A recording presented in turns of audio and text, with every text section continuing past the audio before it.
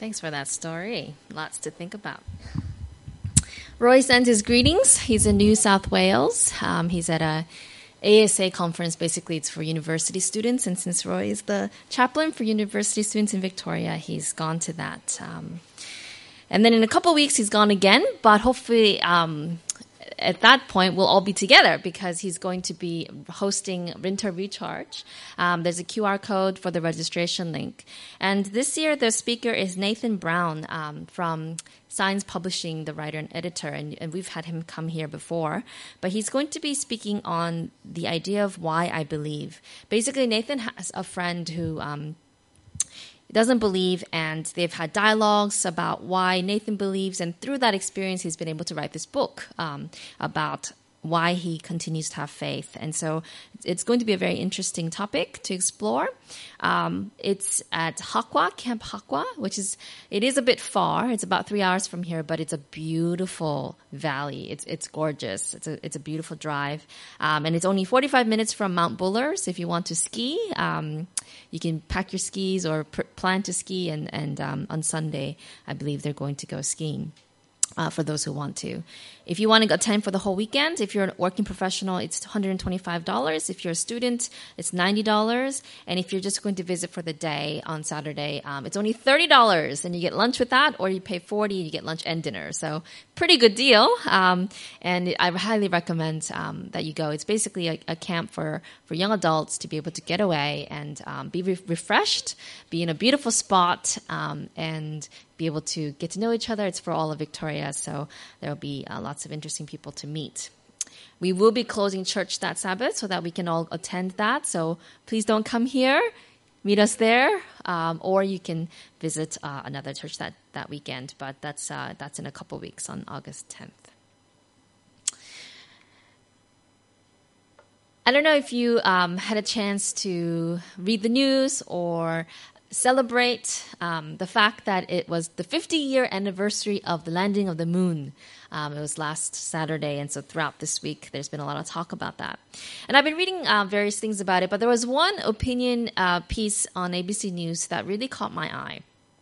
And it was describing how most of the astronauts who went, out to space and came back experienced a spiritual experience and came back kind of longing for something more. For example, Jim Irwin, an astronaut who spent 3 days on the moon in 1971 as part of the Apollo 15 mission, shared how while he was standing on the moon, right, and he could see the Earth, this tiny little ball, and he describes how he kind of closed one eye. I don't know if you've ever done this, but closed one eye, put his thumb out, and it's like if he can just blot out, right, with that one motion, all the people, all the mountains, all the cities gone, right? And he said that in that moment, he felt so small. And he said he came back with this longing for God and this deeper sense of faith in realizing how insignificant one human life really can be, but how there is so much more to life because of God. Charlie Duke, who was the youngest person to walk on the moon, came back, and you can imagine the high that you experience when you go out to space. That's so out of this world, right? And so to come back, everything else is kind of a letdown. And so he comes back, and it really destabilized him. And for many years, he was just this grumpy, angry person towards his family. But then 6 years to the day of his landing on the moon, somebody invited him to church, and he resisted, but he finally went. And he said, I walked on the moon, but now I walk with the only perfect person who walked on Earth. And that has brought me meaning. Not the trip to the moon, not the trip to outer space that only like 12 people have done, but he says, walking with Jesus is the greatest thing I love to talk about. You can watch his YouTube testimony. Buzz Aldrin and Neil Armstrong, of course, who first landed on the moon and walked to the moon, and that's the 50th anniversary this year.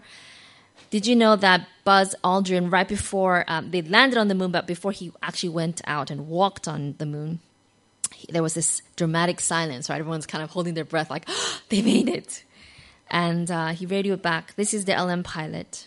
I'd like to take this opportunity to ask every person listening in, whoever and wherever they may be, to pause for a moment and contemplate the events of the past few hours and give thanks in his or her own way. Then in the silence, he quietly read from John's Gospel, I am the vine, you are the branches. Whosoever abides in me will bring forth much fruit. Apart from me, you can do nothing. And then he took the bread and wine that he had prepared and took communion. Then he stepped out and walked on the moon. The ABC piece ended by saying, we all have our moments of awe and wonder. The birth of a child, a sunrise that takes our breath away, a painting of unfathomable beauty, a moment in a musical concert that without warning brings us to tears. And when we do, it seems no amount of technological brilliance will ever fully explain or replace that feeling, nor the hunger for transcendence that haunts the human spirit, whether blasting into outer space or tethered to more mundane, earthly existence. Have you ever felt that awe and wonder? There's been a few times in my life where I felt it. I remember when I was at the Grand Canyons, right? During the day, it's like grand and you're like, wow. But at night, because there are no, man-made lights around and it's completely dark. At night, you look up and the sky is filled with 1 billion twinkling stars. I've never seen anything like it. And you're just filled with awe. There's this whole big universe out there. And here we are. I also remember feeling that wonder when I went for my ultrasound and I heard that heartbeat. And I saw Micah sucking his thumb even in the womb, right? And I realized there's a human being in there who didn't exist before, right? There's this whole new person. And it was such a overwhelming moment for us because this week is our 7-year anniversary since we've come to Melbourne. So 1st of August, 2012, we landed here, right? And we had only been married about 4 months. We came here to plant a new church in the city. We're excited. It was my first time in Australia ever. And then 2 weeks later, I found out I was pregnant. And I'm devastated because I'm thinking, I wanted to have more time with my husband before we had kids. My first, year in this new country. We just started this new job. Plus, we didn't have Medicare because we came on a work visa. And the private insurance we had said nothing pregnancy related is covered until you've served your 12 months waiting time. So we were feeling overwhelmed. The hospital said we would have to pay $12,000 up front before we could even have our first appointment. I had very severe morning sickness symptoms. I had hyperemesis gravidarum, which meant I couldn't even drink water without throwing up. So I lost 3 kilos in my first trimester. Okay. And I was already super skinny. I was 48 kilos and I lost 3 kilos, right? So I was sick physically. Financially, we were so stressed. How are we going to pay? It was going to cost us about $15,000 to have this baby. Plus, how are we going to tell our employer and the new people we had just met that we're going to have a baby and that, that's going to take away from the commitment we had made to start a church in the city? And I didn't know a single person here. I moved here on faith that God and Roy would take care of me, and I didn't know a single soul. And even though I met a few people, August, I had met Simon Michael, and I had met... I don't think I had even met Galen then. Yeah, I was getting to meet a few people. I didn't have a single friend. So far away from family, right? Feeling overwhelmed and devastated. Then I went to the ultrasound. And there's a heartbeat. And there's that little life that I felt so unprepared for. But I realized, what a miracle. What a miracle. And Micah turned out to be such a blessing, in fact, because once, eventually people found out I was pregnant and eventually we had the baby, Micah became this glue that brought this little community together. And, I would not have it any other way now. God made a way at a time when everything seemed so insurmountable, when everything seemed so overwhelming. And, God provided financially. Money came in to cover all the costs. Physically, by week 20, I could finally eat. And emotionally, he brought people around to support us, right? To be there for us. God made a way. when there seemed to be no way. And he had a plan that was so much better than what I had imagined for myself. When things don't go our way, the way that we imagined, the way that we prayed for, do we feel like God has given us leftovers or second best? That somehow he has forgotten us or is unfairly punishing us? Or do we wait to see what God will do?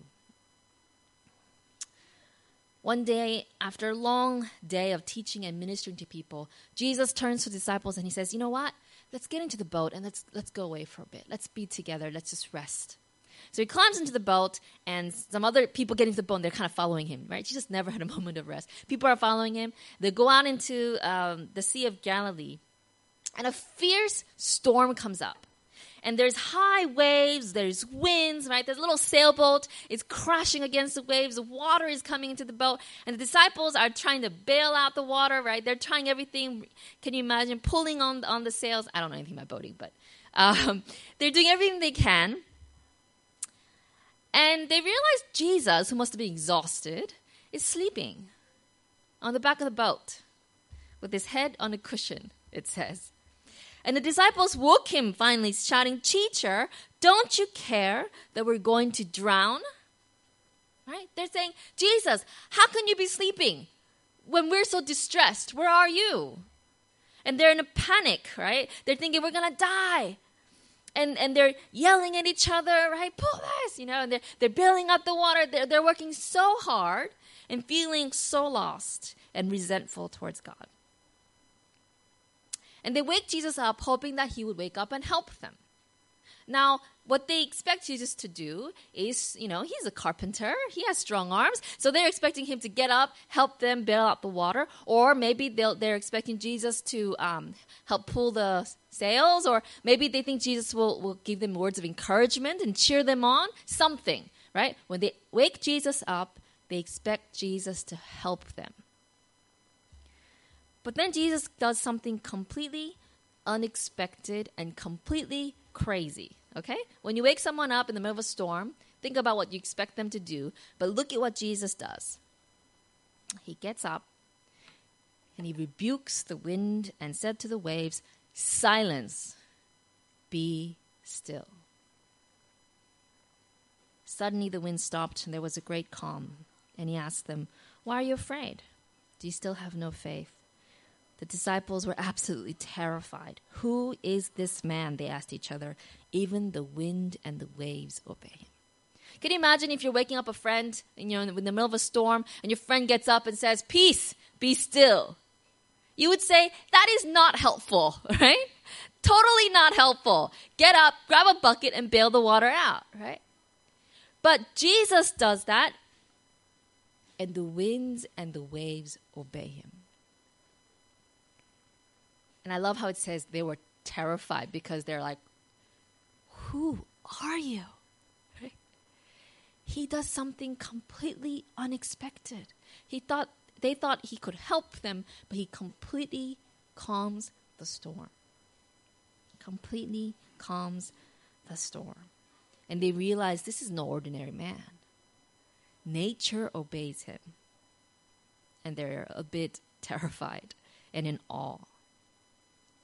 Do we have that sense of wonder and awe when we pray to God? Wondering, what is he going to do? Right? What's he going to do?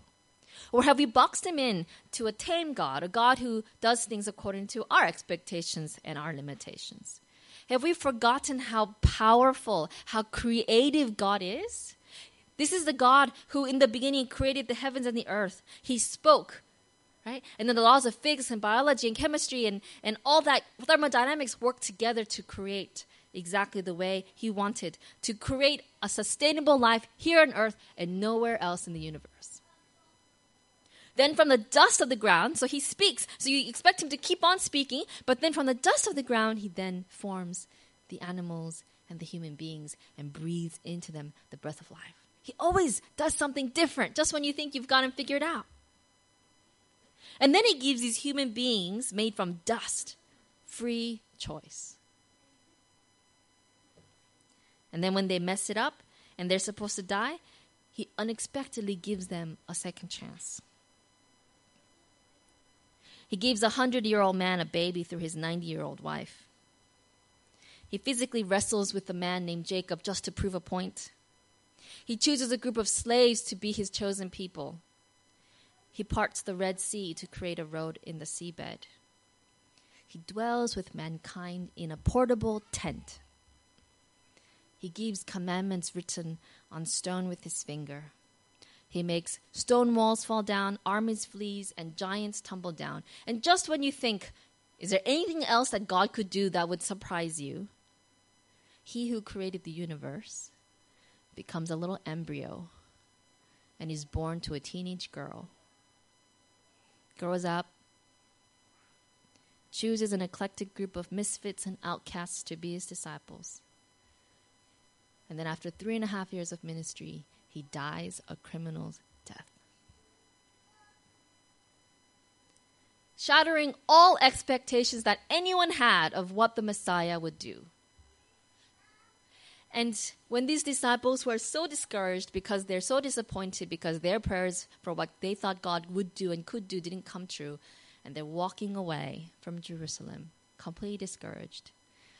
There's 2 of them walking to their hometown Emmaus, and Jesus, who had resurrected, walks along next to them. Hey, what are you guys talking about? And they don't even recognize him because they're not looking for him, because they're not expecting him to be alive. And so he walks with them for hours.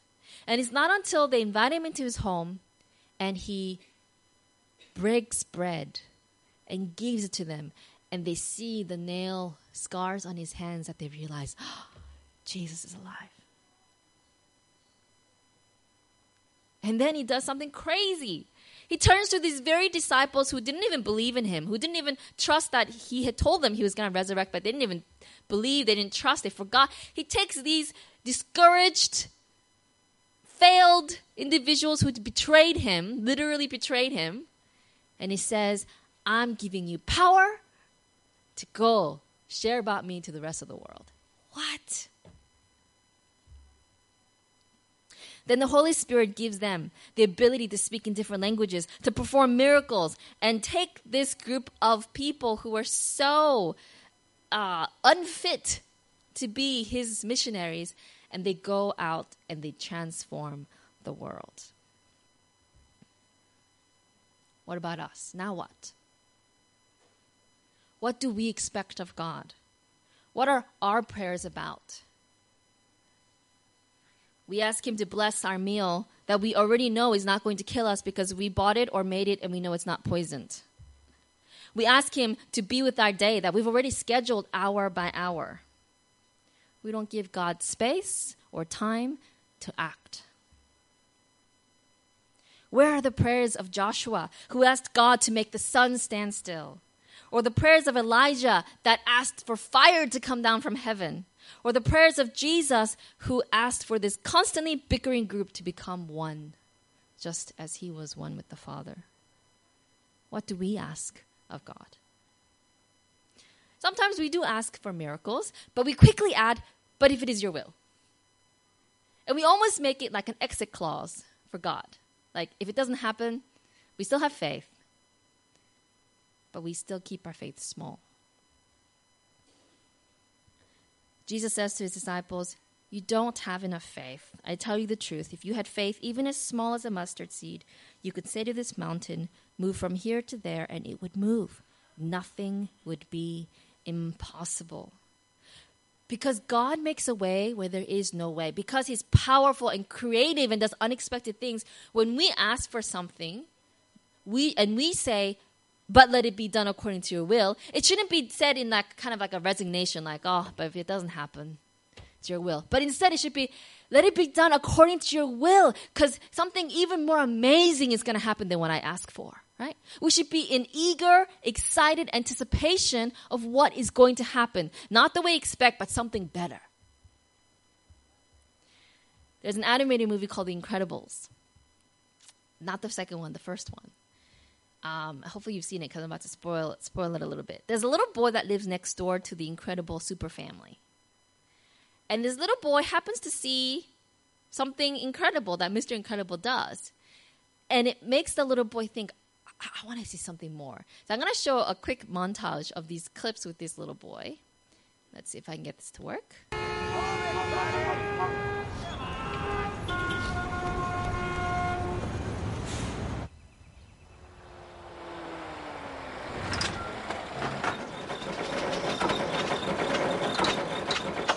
Something incredible. He waited by the driveway every day, waiting for something amazing to happen. And he wasn't disappointed, right? Because he knew something's going to happen, something amazing. And he got it. He got his wish. Do we see that God has done something incredible in our past, whether it's in our own lives or in history? And do we wait in anticipation and say, I can't wait to see what God's going to do. I can't wait to see how God's going to work. Do we believe that God is better than Mr. Incredible, that He is powerful, that He's amazing, and that He loves us? You see, if someone you love, someone very close to you, gives you a big box for your birthday, you don't think, oh, thanks for the box. You know there's a present inside, so you open it up, right? And when you open it up, oh, there's another box inside. Now you know what's happening, right? You open up the box. You don't say, thanks for the box, and give up and walk away. You know that there's going to be a present eventually, right? So you open up the box. Oh, there's another box, right? And you smile and you say, okay, I'll play this game. And you open up that box and you open as many boxes as you need to get to a clue. They put a scavenger hunt together for you, right? And you don't turn around and say, thanks for the present, right? You go on the game. You go on the scavenger hunt until you get to your present. Because you know they love you and that they're not going to give you a box. That they're going to give you something good. And they're building up anticipation. They want you to play this game. But when it comes to our relationship with God, we ask for something. We don't get it right away. We get a box and we say, thanks God for the box. It's your will. And we walk away. Meanwhile, God's, waiting in anticipation, saying, "Oh, no, I've prepared this process for you because I want to build memories. I want to, build playfulness. I want to create anticipation and excitement." And there we are, walking away with the box. God wants so much more. He wants more intimacy. He wants more faith. He wants more dialogue. He wants more memories with us. He wants us to want so much more than to be satisfied with this polite, formal relationship with Him where we're very polite, thank you for the box, and we walk away, right? We don't hunger and thirst after His righteousness. We don't hunger and thirst for God. We don't long for Him. We don't wait for Him. We give up so quickly. Paul, who was one of the first Christian converts and missionaries in the 1st century AD, despite his close relationship with Jesus, he says, I want to know Christ more. He says, I want it desperately. I want to know more and more. He wrote to a church in Ephesus, which is one of the cities that he had traveled to, and in which he established a church community. He wrote, because of Christ and our faith in Him, we can now come boldly and confidently into God's presence. So please don't lose heart because of my trials here. I'm suffering for you, so you should feel honored. When I think of all this, I fall to my knees and pray to the Father, the creator of everything in heaven and on earth. He says, I pray that from His glorious, unlimited resources, He will empower you with inner strength through the Spirit. Then Christ will make His home in your hearts as you trust in Him. Your roots will grow down into God's love and keep you strong. And may you have the power to understand, as all God's people should, how wide, how long, how high, and how deep His love is. May you experience the love of Christ. Though it is too great to understand fully, then you will be made complete with all the fullness of life and power that comes from God. Now all glory to God, who is able, through His mighty power at work within us, to accomplish infinitely more than we might ask or think. Glory to Him in the church and in Christ Jesus through all generations, forever and ever. Amen. Did you catch that? Right? I tried to put all the colorful things in there for you. Power, infinitely more, right? Grounded and rooted, how wide, how deep, right? The experience and relationship with God. Christianity should never be this boring, rut. a formal tradition, and this is what we pray for, this is what we get. No, Christianity is this exciting relationship and adventure with the greatest, most powerful being in the universe, who is creative, who's funny, who's excited and intimate, right? That's what Christianity and the walk of a Christian can be if we are willing to walk the walk and continue to go deeper. So many of us are in the shallow, right? And I know that song is in your head right now, but we are in the shallow, and it's time to dive deeper. It's time to go deeper. It's time to go and say to God, I want to come boldly into your presence. I want to have the faith that moves mountains, because God is a God who is always doing something new. This is a passage that my prayer partners and I were reading this past recently, and it really just struck me. Isaiah 43. It says, I am the Lord, your Holy One, Israel's creator and king. Excuse me. I am the Lord who opened the way through the waters, making a dry path through the sea. I called forth the mighty army of Egypt with all its chariots and horses. I drew them beneath the waves, and they drowned, their lives snuffed out like a smoldering candle wick. But forget all that. It's nothing compared to what I'm going to do. For I'm about to do something new. See, I have already begun. Do you not see it? I will make a pathway through the wilderness. I will create rivers in the dry wasteland. The wild animals in the fields will thank me, the jackals and owls too, for giving them water in the desert. Yes, I will make rivers in the dry wasteland so my chosen people can be refreshed. I have made Israel for myself, and they will someday honor me before the whole world. You see, God says, you think me creating the universe, you think that's pretty cool? You ain't seen nothing yet. You wait to see how I'm going to recreate the earth. And you're going to all get to see that. That's going to be amazing. He says, you're amazed by the miracles that I did in the past, making a dry path in the ocean. He says, forget about that. I'm going to do something greater. I'm going to do something new. And I'm going to do it all so that you can honor me before the whole world. Before the whole world. This is Don Moen, who is a Christian singer and worship leader. He's written a lot of songs. One day he was awoken in the middle of the night by a phone call. And when it's in the middle of the night you get a phone call, it's not good news. It was his mother-in-law, his wife's sister. Her whole family were going on a ski trip to Colorado. And while they were driving in the middle of the night, an 18-wheeler sideswept them, and all 4 children flew out of the car. One of them died instantly, and the other 3 were severely injured. So Don gets on a plane, and he's flying over for the funeral, and he's trying to think, God, what words of comfort can I give to this family? Right? What can I say? Please help me. Give me the words. And he's reading his Bible, and he reads Isaiah 43. And he prays, God, make a road in the wilderness for this family.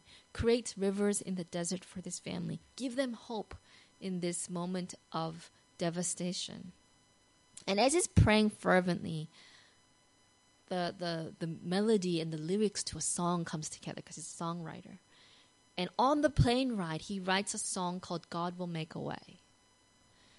And what he decides to do is he was singing for their funeral, but he sang a different song that they wanted. But after the funeral ended, he privately sang this song to the parents. And he recorded it for them on a tape, way back when, put on tape, gave it to them and said, every time you feel overwhelmed, I want you to play the song and know that God will make a way. And for a long time, it was just a private, personal song. But as more and more people heard the song, through friends, etc., they said to him, you need to record this song because it brings so much hope and meaning.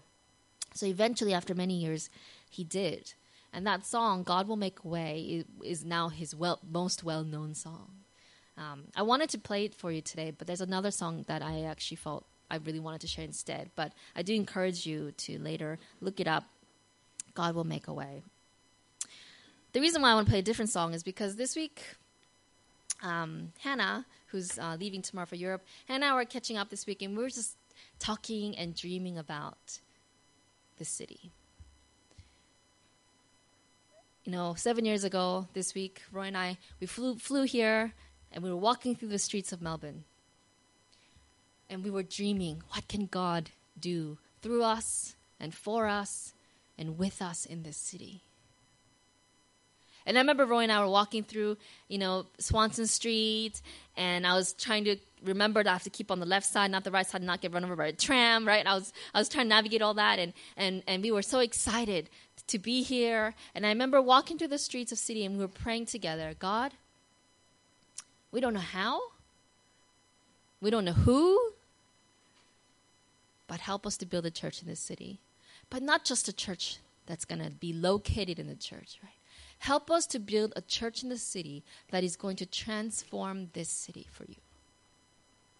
And we dreamt about, wouldn't it be great if one day, during lunchtime, we know there are buildings around where we know there's Bible studies going on. Where we know that there's a prayer group there happening right now. And there's our members over there in that building, in that meeting room, praying right now. And we dreamt about impacting this community in such a way that the city of Melbourne would come to know that the Lord is good. And God has done amazing things, right? He's given us this space. He's given us this community. He's given us these baptisms. He's done amazing things. But I want us to know and keep remembering that greater things are yet to come. That God has an amazing plan for us and for our church and for this city. And that if we're willing to work with Him, if we're willing to be like that little boy, right, waiting and working in anticipation, that we can be a part of something amazing. Because nothing is impossible for God. When the Holy Spirit came upon the disciples in the first century, right, it ignited the disciples who were only, 50 in a room. 120 in a room, right? They weren't that many. There were 12, and it grew, and it grew. And in that group, were able to, through the Holy Spirit, transform that whole region and spread Christianity to such a amazing degree that within 200 years, that entire area became a Christian empire. But that was only the first outpouring of the Holy Spirit. And the Bible promises a second outpouring of the Holy Spirit. It's called the latter rain. And God says this is latter rain is going to be greater because in the spring, early spring, you had the fall first rain that would help the crops grow. But then you would have the harvest rain that would come and make the crops grow exponentially. In Joel, this is God's promise. Don't be afraid, O land. Be glad now and rejoice, for the Lord has done great things. Don't be afraid, you animals of the field, for the wilderness pastures will soon be green. The trees will again be filled with fruit. Fig trees and grapevines will be loaded down once more. Rejoice, you people of Jerusalem. Rejoice in the Lord your God, for the rain He sends demonstrates His faithfulness. Once more the autumn rains will come, as well as the rains of spring. Then after doing all those things, I will pour out my Spirit upon all people. Your sons and daughters will prophesy. Your old men will dream dreams, and your young men will see visions. In those days I will pour out my Spirit even on servants, men and women alike. And I will cause wonders in the heavens and on earth, blood and fire and columns of smoke. The sun will become dark, and the moon will turn blood red, before that great and terrible day of the Lord arrives. But everyone who calls on the name of the Lord will be saved. He says, I did great things in the past, but you wait. You wait until I send the Holy Spirit. And there's going to be revival of Christianity where we will realize the mission is so exciting and it's possible and it's before us. Do we expect God to give us visions and dreams? Do we expect God to perform greater miracles here in Melbourne than He's ever done in the past?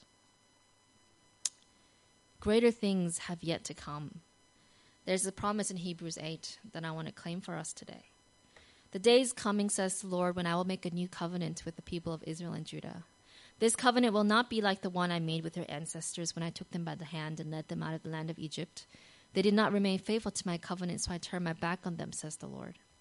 But this is the new covenant I will make with the people of Israel on that day, says the Lord. I will put my laws in their minds, and I will write them on their hearts. I will be their God, and they will be my people. And catch this. They will not need to teach their neighbors, nor will they need to teach their relatives, saying, you should know the Lord. For everyone from the least to the greatest will know me already. And I will forgive their wickedness, and I will never again remember their sins. Did you catch that? God says that it's possible for everyone to know Jesus. It's possible for everyone in Melbourne to know Jesus. That there will come a day when we don't have to say, hey, you should know the Lord, because they will already know him. It's challenging because it is, but all things are possible with God.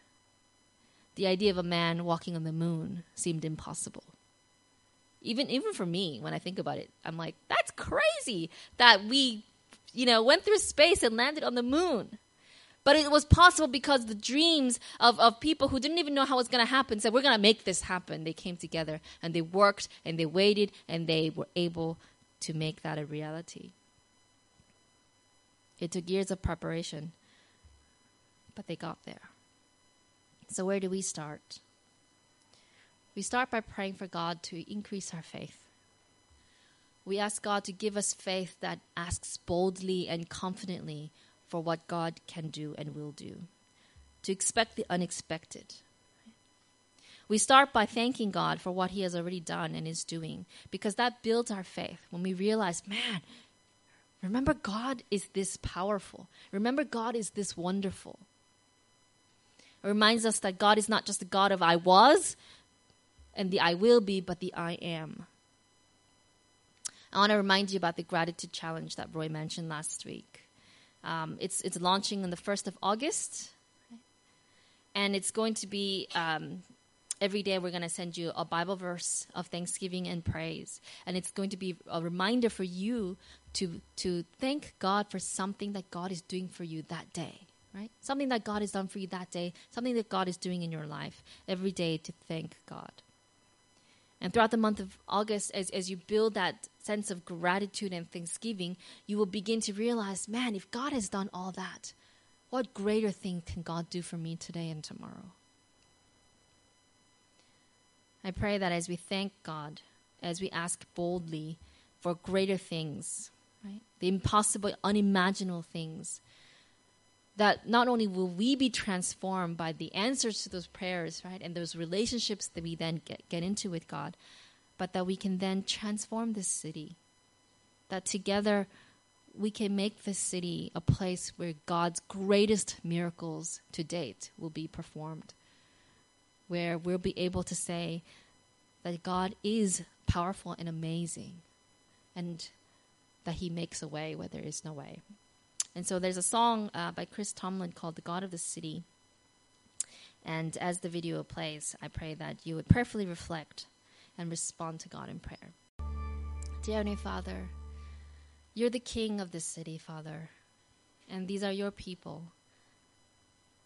Help us to have greater faith and to anticipate and to prepare for what you are able to do and will do through us and for us and with us in this city.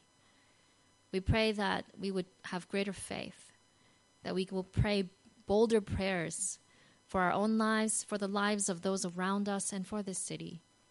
We pray that our church can impact this community in a significant way, that you'll give us a dream and a vision of what you want us to do, and that, Father God, together we will be able to see the miracles and the greatest miracles yet to come. And Father, may we, as a result of that, be able to honor you before the whole world and be able to prepare the world for your second coming. We pray in your Son's name. Amen.